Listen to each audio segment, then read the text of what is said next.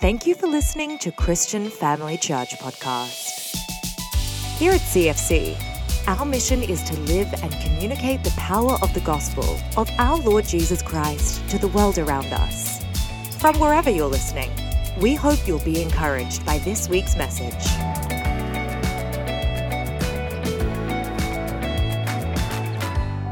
Thank you, Lord. Good morning. You may be seated.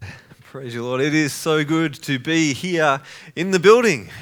A few people said to me last week, they're like, "Oh, Andrew, I forgot you weren't there," because you were watching on the screen and it was great to be able to join you via video, but it just wasn't quite the same for, I'm trying to think now, who else was home sick with me that day? I think it was Nathaniel and Theo and I at home. But it's great to be able to be here in the building with you, those who are online and those in Birregurra. Greetings to you guys.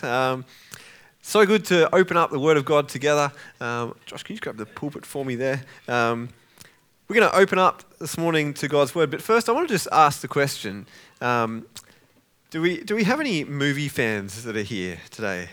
Any people that are, like, you're a movie buff? I wonder if you've ever seen a movie or you've read a book and you're like, "Oh yeah, that was good," but the other people that saw the movie or read the book, they're just like, they just have so much to talk about. And you're like, "Yeah, it was good, but what are you talking about? I've got no idea what you're talking about." Maybe it's one of those Marvel movies. Now, to be honest, I am not really a Marvel movie fan, but I know, like, all the Marvel movies is like, if you haven't seen this one, and I'm looking at Eric here, and I'm like, "Yeah, you haven't seen this one, like, you don't understand that one." And like, this character's like intertwined with that story, and it's just all one big mesh of movies to make a conglomerate of money. Or maybe any Star Wars fans here? I'm more of a Star Wars fan, and if anyone's watched them in the proper order, 4, 5, 6, and then 1, 2, 3, because that's the proper order. You can debate that with me afterwards, but who's the hero of the story? Like, if you watch the old ones, who's the hero? It's Luke. It's Luke. He's the hero. But then you go back and you watch 1, 2, 3. And I've got to admit, there's just a possibility that we have to consider that maybe Anakin is the real hero. And it pains me to say it. But if you've seen the whole trilogy, you've just got to start to understand and put it all together, and it gives you a different picture. Maybe you're a Narnia fan. Any Narnia fans here?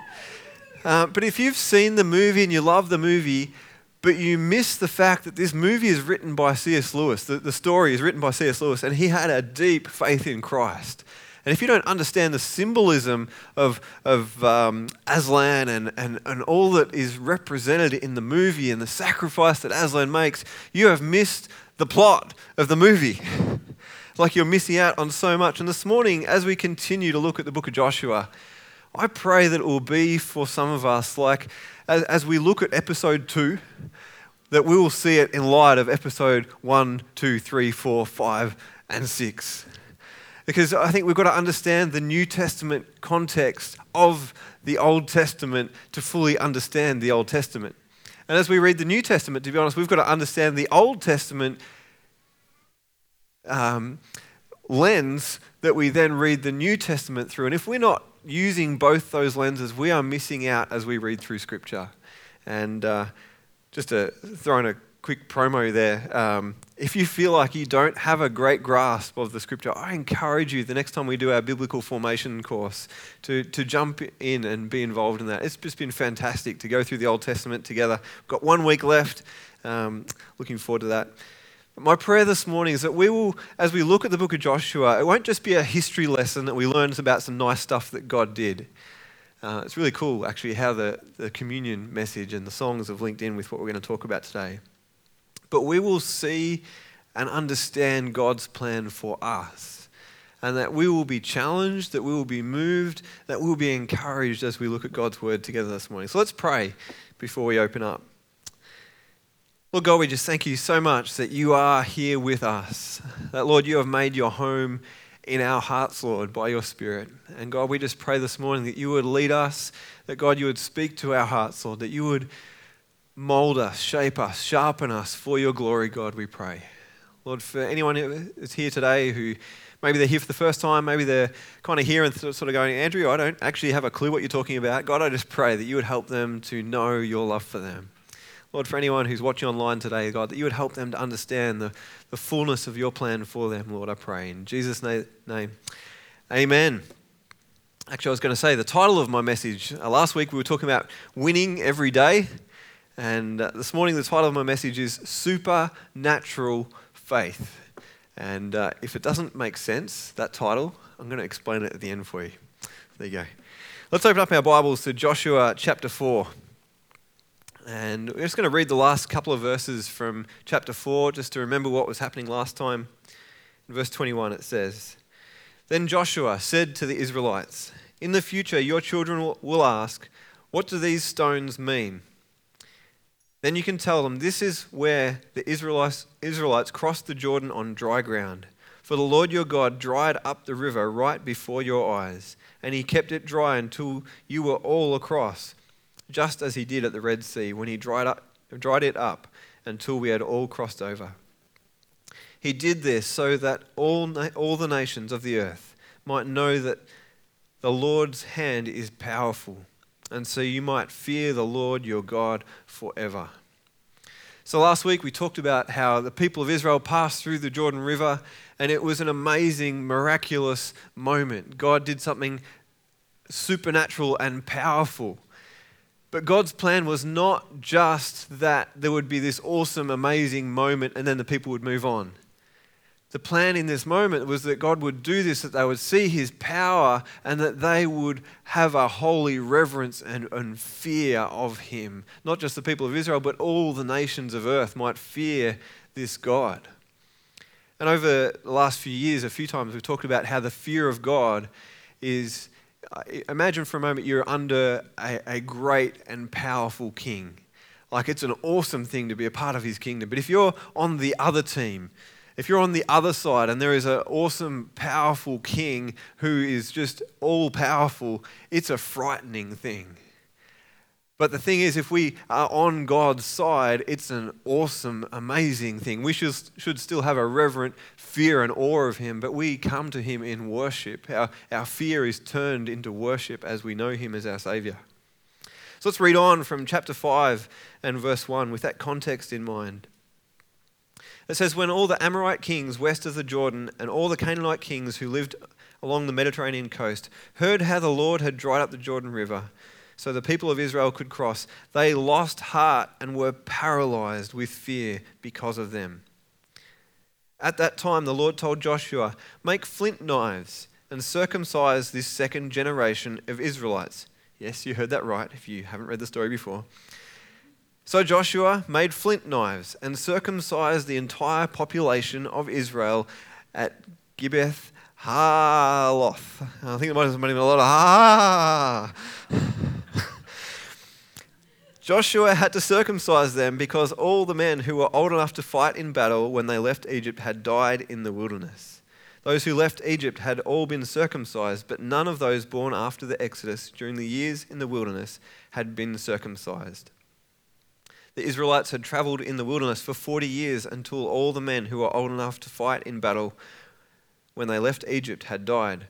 For they had disobeyed the Lord, and the Lord vowed he would not let them enter the land he had sworn to give us, a land flowing with milk and honey. So Joshua circumcised their sons, those who had grown up to take their father's places, for they had not been circumcised on the way to the promised land. After all the males had been circumcised, they rested in the camp until they were healed. Then the Lord said to Joshua, "Today I have rolled away the shame of your slavery in Egypt." So that place has been called Gilgal till this day.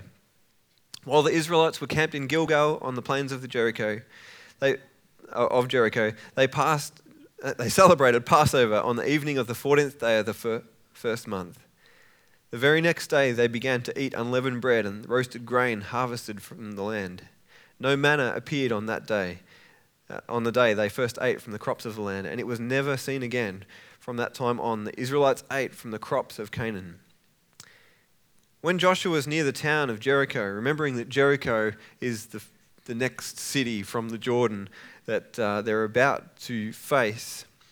When Joshua was near the town of Jericho, he looked up and saw a man standing in front of him with sword in hand. Joshua went up to him and demanded, "Are you friend or foe?" "Neither one," he replied. "I am the commander of the Lord's army." At this, Joshua fell with his face to the ground in reverence. "I am at your command," Joshua said. "What do you want your servant to do?" The commander of the Lord's army replied, "Take off your sandals, for the place where you are standing is holy." And Joshua did as he was told. God had done something supernatural, amazing, and wonderful for the people of Israel. They had entered into the promised land. They'd crossed the Jordan. It was amazing. And then God reminds Joshua of the covenant and the Israelites' part of this covenant, which was circumcision. And let's just turn over for a moment to Genesis chapter 17, where we read the covenant that God makes with Abram those many years before. In verse 9 to 14 it says, "Then God said to Abram, 'Your responsibility is to obey the terms of the covenant. You and all your descendants have this continual responsibility. This is the covenant that you and your descendants must keep. Each male among you must be circumcised. You must cut off the flesh of your foreskin as a sign of the covenant between me and you. From generation to generation, every male child must be circumcised on the 8th day after his birth. This applies not only to the members of your family, but also to the servants born in your household and the foreign-born servants whom you have purchased. All must be circumcised. Your bodies will bear the mark of my everlasting covenant. Any male who fails to be circumcised will be cut off from the covenant family for breaking the covenant.'" Now, I just want to point out, praise be to God, we live in a new covenant era, and we have a New Testament that declares, like the apostles came together and said, we decide that they do not have to be circumcised anymore, and all the men said, hallelujah. So we're not having any big religious festival after the service this morning for if you've missed out. We're not doing that. That's not where this is going, in case you're sitting there sweating. Just want to point that out right now. And so the Israelites do what God says. Snip. Except I've got a feeling the snip was not just like a medical pair of scissors snip. They didn't have medical grade scalpels. They had flint knives. Makes me shudder. I don't exactly know what a flint knife looks like, and I have a feeling it's not quite that sharp. Sorry, I've got to get my brain. But they did it. They obeyed. A whole nation of men, probably from 8 days old right through to 40 years old, were circumcised that day. There was a cost to obeying and keeping the covenant. It took some commitment, and it made them vulnerable. I don't know about if you've ever had any kind of surgery or personal private thing that needed some kind of medical treatment, but there's a vulnerability to what the Israelites went through. Personally, but also as a nation, there was a vulnerability that these people were, the people of Israel circumcised all these fighting aged men. And there was some resting and there was some healing that had to happen for a period of time afterwards. I imagine there might have been some, who knows, infections and other things to deal with. And it was to make their people vulnerable, but they chose to trust God and not just their strength. Kind of reminds me about what we were talking about with Rahab a couple of weeks ago. It also reminds me of what Jesus challenges the people in Luke 14. When Jesus says to the people, count the cost before you come follow me. He says, if you choose to build a building and if you haven't counted up the cost and you start the building and you don't have the funds to finish it, you're going to look like a fool. He says, before you come follow me, you've got to realize you've got a cross to carry. There is a cross to carry if you're going to come follow me, Jesus says. Count the cost. Sometimes there is a cost to the command of God. I wonder, have you counted the cost? Are you willing to pay the price that whatever it is God calls you to pay? Are we willing to serve him even when it hurts? Are we willing to serve him even when it makes us have to be vulnerable? Maybe with those around us, maybe before other people, maybe we get criticized, we get ridiculed because we have this faith in Christ that they just don't understand.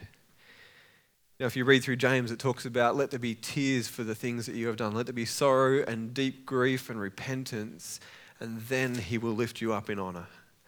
And we need to make ourselves vulnerable at times. Even as Christians, as followers of Christ, there are things in our life where we need to be vulnerable with each other.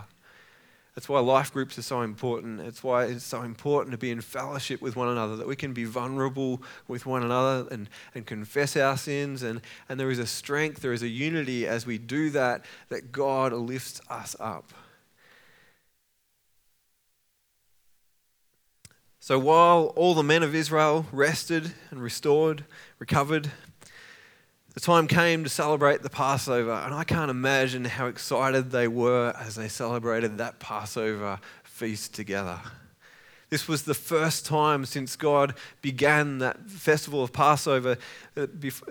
When they left Egypt, God commanded them to sacrifice the lamb, and they ate it together, and they painted the blood of the lamb over the doorframes of their house. As we read the story of Exodus, it tells us how all the people who painted the blood of the lamb over the doorframe, the angel of death passed over them and their children were not harmed. And then Pharaoh said, "Go, let these people be gone." And they gave them their gold and their wealth, and they walked out into freedom away from Egypt. And they were told to celebrate this, to remember what God had done for them in Egypt. And finally, they're in the land. God has been faithful. Even though they were unfaithful and had to wander for 40 extra years, God had delivered them, and they were in the land eating the Passover, remembering what God had done for them. It would have been an awesome moment. Now, I've got to pause for a moment and point out that we know that the blood of the lamb that they painted over their homes was symbolic of the one who was coming, who is our Passover lamb. Jesus' life was sacrificed that we might go free, that we could be delivered from sin and death, that we could have freedom. Anyone who comes under the blood of Christ, who surrenders their life to him, is set free in the same way the Israelites were set free from Egypt, only in such a better way. And now every week, every time we gather together, as we commanded, every time we meet together, we take communion as a reminder of not just the deliverance from Egypt, but God's deliverance for us from sin. That Jesus' sacrifice paid the price for us. He rose again victorious, that we have the victory in him. Church, in Christ, we live in freedom from sin and death. Let's never lose sight of that. Just as the people of Israel, they walked free from Egypt, we need to realize the freedom that we live in. The people of Israel, so many times, they start to see the giants, they see the challenges, and they forget the freedom that God has won for them. And church, we live in the freedom from sin and death through the blood of Christ. It should mean so much more. It should be so much more exciting for us to celebrate communion and to remember the Passover, to know God's faithfulness and that he fulfills his promises. And then we see this interesting encounter of Joshua in verse 13 with the commander of the Lord's army. Remembering that Joshua is just near Jericho and he knows there's giants in the land. He's scattered out the land with the 10 others that said the giants we can't go in. He knows the challenges that lie ahead, and he sees this man, I don't know, the commander of the Lord's army. I kind of picture a pretty big buff guy. I don't know. But he sees this man holding the sword. And Joshua's immediate reaction is, are you for us or against us? Are you friend or foe? And the commander of the Lord's army simply says, neither. Which I don't know about you, but it kind of, at first it sort of surprises me when I read that. Because you sort of think, this is the leader of the Israelites. This is Joshua we're talking about. Like, surely the commander of the Lord's army should say, yeah, I'm on your side. But he says, neither. And church, I think we need to ask ourselves today, not, God, are you on my side? But God, am I on your side? Am I on his side? Because I think the angel of the Lord knows how fickle the people were. Commander of the Lord's armies comes before Joshua, and as Joshua asks, are you for us or against us? I think he kind of stops and makes Joshua ask himself, hang on, are we on your side? Because man, I want to be, because I know we're in trouble if we're not. And it says he falls on his face and says, whatever you tell me to do, I'm going to do it. Tell me what you want me to do. And then we see what God says to Joshua and the people about what they've got to do as they go towards Jericho, but we'll leave that for another day. It reminds me again of something Jesus says in Luke 11, verse 23, and it's not on the screen in case you're looking for it, Josiah. Luke 11:23 says, Jesus says, anyone who isn't with me opposes me, and anyone who isn't working with me is actually working against me. I find that a sobering reality check. Am I on his side? Am I working with Christ? Am I submitted to the one who gave himself for me? Am I on the winning side? Am I following Christ? Am I living for him, or am I living and asking God to bless my side? I just want to go through some of the parallels of this story of the people of Israel and the story for us this morning. You know, for them, God did something powerful, something awesome and miraculous and amazing. He delivered the Israelites from Egypt. God had raised up this family of Jacob into a great people, and he sets them free and he blesses them, and they walk through on dry ground through the Red Sea. But you know, for us, on the other side of the board there, it says, Jesus did something even more powerful. Christ has given his life as the sacrifice for sin, that sinners like you and me can go free. That we not be judged as we deserve, but Jesus has done something even more powerful than what God did for the Israelites. And then we see God called them to enter his promised land. He calls them to go into the land. He allows the 12 spies to go into the land, and then they refuse to go, so they don't get to go, but eventually they go into the land. And we are called to come by faith into God's eternal rest. We are called to come to him. Jesus says, come to me. If you are weary, if you carry heavy burdens, come to me and I will give you rest for your souls. And we are called to come, but just like the people of Israel, we have a choice to make. Are we going to trust him and enter into his land, enter into the promised land of trusting in Christ and becoming a part of his family, his kingdom? Or are we going to do it our own way? There's forgiveness and life and joy and peace and rest, but it's our choice. And then finally, they step out in faith and they cross over, they pass through the water. The people of Israel, first through the Red Sea and then through the Jordan. And we are now called to step out in faith and be baptized. In obedience to the word of God, we are called to follow him through the waters of baptism. And it talks about how the men of Israel were called to renew their covenant, to cut away the flesh as they remembered God's covenant with them. And also, we, as his church, are called to live new lives.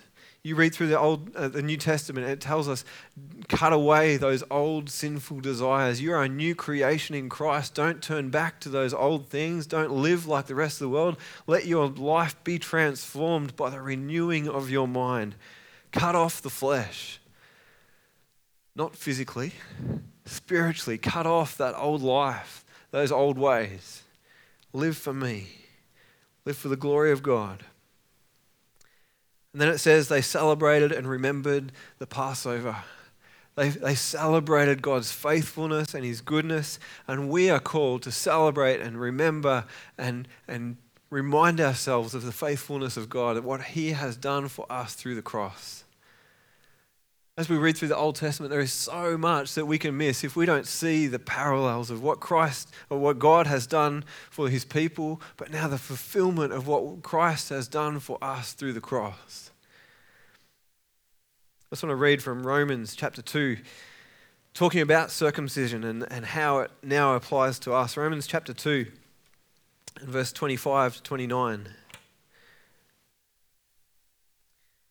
It says, the Jewish ceremony of circumcision has value only if you obey God's law. But if you don't obey God's law, you are no better off than an uncircumcised Gentile. And if the Gentiles obey God's law, won't God declare them to be his own people? In fact, uncircumcised Gentiles who keep God's law will condemn you Jews who are circumcised and possess God's law but don't obey it. For you are not a true Jew just because you were born of Jewish parents or because you have gone through the ceremony of circumcision. No, a true Jew is one whose heart is right with God. And true circumcision is not merely obeying the letter of the law. Rather, it is a change of heart produced by God's Spirit. And a person with a changed heart seeks praise from God, not from people. Church, sometimes obedience has a cost, but our God is faithful and it is so worth any cost he may call you to give up. Any price that it costs you amongst friends, just think of the guys who responded at Youth Alive last night, and there's going to be a cost for you to stand up and be counted as a follower of Christ. I remember going through school and having times of people sort of paying me out, bagging me for my faith in Christ, but I've got to be honest, once I knew Jesus was my Saviour, I've talked before about how I got the nickname Mr. Happy. It didn't matter what they said because my faith was in Christ and he is unshakable. And we've got to stand up and be counted, church. We're not called to just live like the rest of the world. We're called to be different. We can trust in God's goodness. And when we are weak, he makes us strong. I want to finish this morning by explaining the title of my message, which I said may have been a little bit confusing, Supernatural Faith. We serve a supernatural God. He is all-powerful. He's the creator of all things. He spoke and planets came into being. He's not limited by our human weaknesses. He parted the Red Sea. He parted the Jordan. He's a miracle-working, wondrous, almighty God. And he can transform hearts and lives. He can bring peace and restoration. No matter how broken or injured or hurt we might be, God is able to restore us. But if I'm totally honest, I think sometimes we can become so familiar with God that we start to think about God's sovereign, supernatural power. And we can miss the significance of our simple, natural calling to obedience. You see, God had these simple, natural things that he'd called the people of Israel to do. Circumcision. It's a simple, natural, slightly uncomfortable thing to do. It was an outward sign of what was to be an inward reality for them, but it was super important. To not obey was to be cut off from the people of God. They were told for the original Passover to have this meal together and to do this simple thing of painting the blood of a lamb over their doorframe. And to us, we can think that is just weird. And I'm probably sure they thought this is kind of weird, although they were a little bit more used to blood sacrifices and things than we are. It was a simple thing. But for us in our humanness in 2022, we see simple things that people might do and we hear of simple things that God's calling someone to do and we go, oh, that's a bit extreme, isn't it? But God delivered those who followed his simple instructions to paint the blood of the lamb over the doorframe. Church, we are called to a simple thing called faith in Christ. And for some people, it seems too simple. They're like, I've got to do stuff to please God. I've got to earn his forgiveness. I can't just say I've got faith and trust in him. But we're called to have faith in a mighty God. We're called to commit to fellowship, to gathering together with the people of God, to celebrate communion. It's an instruction of God. It's a calling of God. It's a super simple thing, but it is powerful in our lives. As we come around the cross every single week and remember what Jesus' sacrifice means for us. We're called to do this simple thing called reading the Word of God and meditating on the Word of God. How often? Is it 10 minutes a day? Do I have to do 15, Andrew? No, it's meditate on the Word of God day and night. Do not let the words of this book depart from your mind. We're called to pray without ceasing. And you might think, how am I supposed to do that? God wants to fill our lives with his presence. He wants us to be aware of him in every moment. It's a simple step to open the Word of God, but it is powerful in your life. It calls us to encourage one another. It's such a simple thing. It's such a practical thing. You can pick up your phone and call someone and say, hey, how you doing? And you are obeying the Word of God and God's call for you as you encourage one another. We are called to live righteous lives out of reverence for what Christ has done for us, to cut off the old sinful nature, to not go back to those things, and to live a life to honor and glorify God. And we slip up at times. We mess up. But let's dust ourselves off and say, no weapon formed against me shall prosper, Lord, I'm coming with you. Don't go back to those old things. Don't entertain those old things. And as we do what God has called us to do, the simple, natural things, God does something amazing. See, church, God takes our natural obedience and he makes it super. God takes our natural and he makes it supernatural. Sometimes I think we have to do these amazing things for God. We have to, until we've raised 100 people from the dead, we feel like we haven't cut it. But no, God's just saying, no, it's just follow me. Jesus' call wasn't come, he said you will do, but trust me, follow me, and you will be who I want you to be. The title of our series is Be With God. It's not try and do amazing things, just be with God. Obey him in the simple call. Obey him in the little things. I think some of us put ourselves down so terribly. Can I be honest? I feel like so often we say, I just do this. And when you just do that, God rejoices in your obedience. You know, as a team was sharing about the projector and all of those little things today, like God rejoices when someone serves by fixing something around this place. God rejoices when you serve someone a cup of tea and coffee and say, God bless you. God rejoices when you welcome someone in the door and says, great to see you today. God rejoices when you show someone else the love of God. I just want to share, I can't share the details, which I would love to be able to, but this week, there was a situation came up with a family in town, and I have connection with the school that family's connected to, and it was contacted, and like I said, I can't share details, but it was just a horrible situation going on in a family's life here in town, and through a few people, they asked if possibly as a church, because they knew I was a pastor here, they sort of said, is there anything as a church that we could do to help them? And I just shared it with a few different people last Sunday afternoon, and we were able to provide some meals and some clothes and some finance. And I think 3 or 4 times this week I had people contact me and just say that and there was tears flowing as they just said, thank you so much for your church family. And I just want to say thank you, not just to those who gave and did things this week for that family, but for those who have that heart and spirit in this place, I want to say thank you. You know, God rejoices over you as you do those things. It might be making a meal, it might be praying for someone, it might be giving some finance, just doing something to help someone out, but God is glorified as we be his church. If we want to have supernatural faith, I'll ask the band to come just as I make this final point. If we want to have supernatural faith, let's cut off the old flesh. Let's not live for ourselves. Let's not do our own thing. Let's remember his sacrifice for us. And let's not just ask God to bless our plans, but let's fall on our face before God, just as Joshua did. And let's listen to his plans for us. Let's say, God, lead me. God, use me.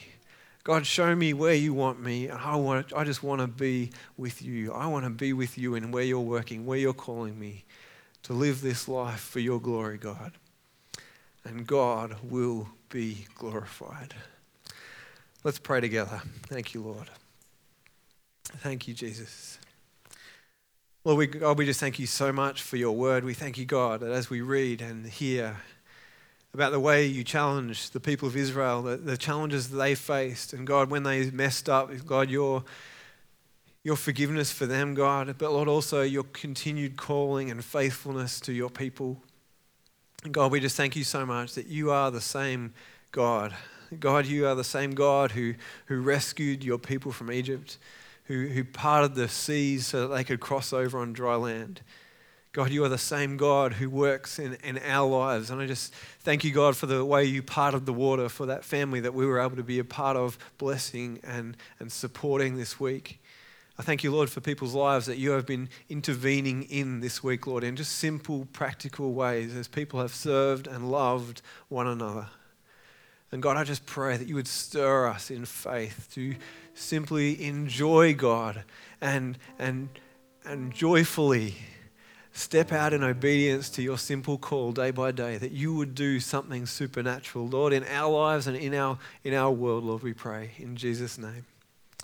And Lord, for anyone here today, Lord, that they have never put their trust in you, if the angel of the Lord came to you today, to them today, Lord, and asked, whose side are you on, that they aren't sure today, Lord, I just pray for that person right now.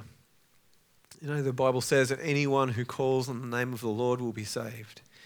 If you confess that you are a sinner, that you acknowledge that Jesus died on the cross for your sin, if you'll turn away from your sin and come follow him, it says your name is written in the book of life, that you are forgiven, that you are washed clean, that you are made new, you are a new creation in Christ. And I just want to encourage you right now, you can just pray it in your mind. God hears your thoughts. Say, God, I'm sorry. God, please take my life and have your way in me. Lord God, we just thank you so much for your love, for your mercy and your grace, Lord, that you would choose to use us as your people to tell the world about you, God. We are so grateful, Lord. We are so thankful. And we just want to give all praise and glory to you, Lord, this morning in Jesus' name. Amen. Thanks, guys.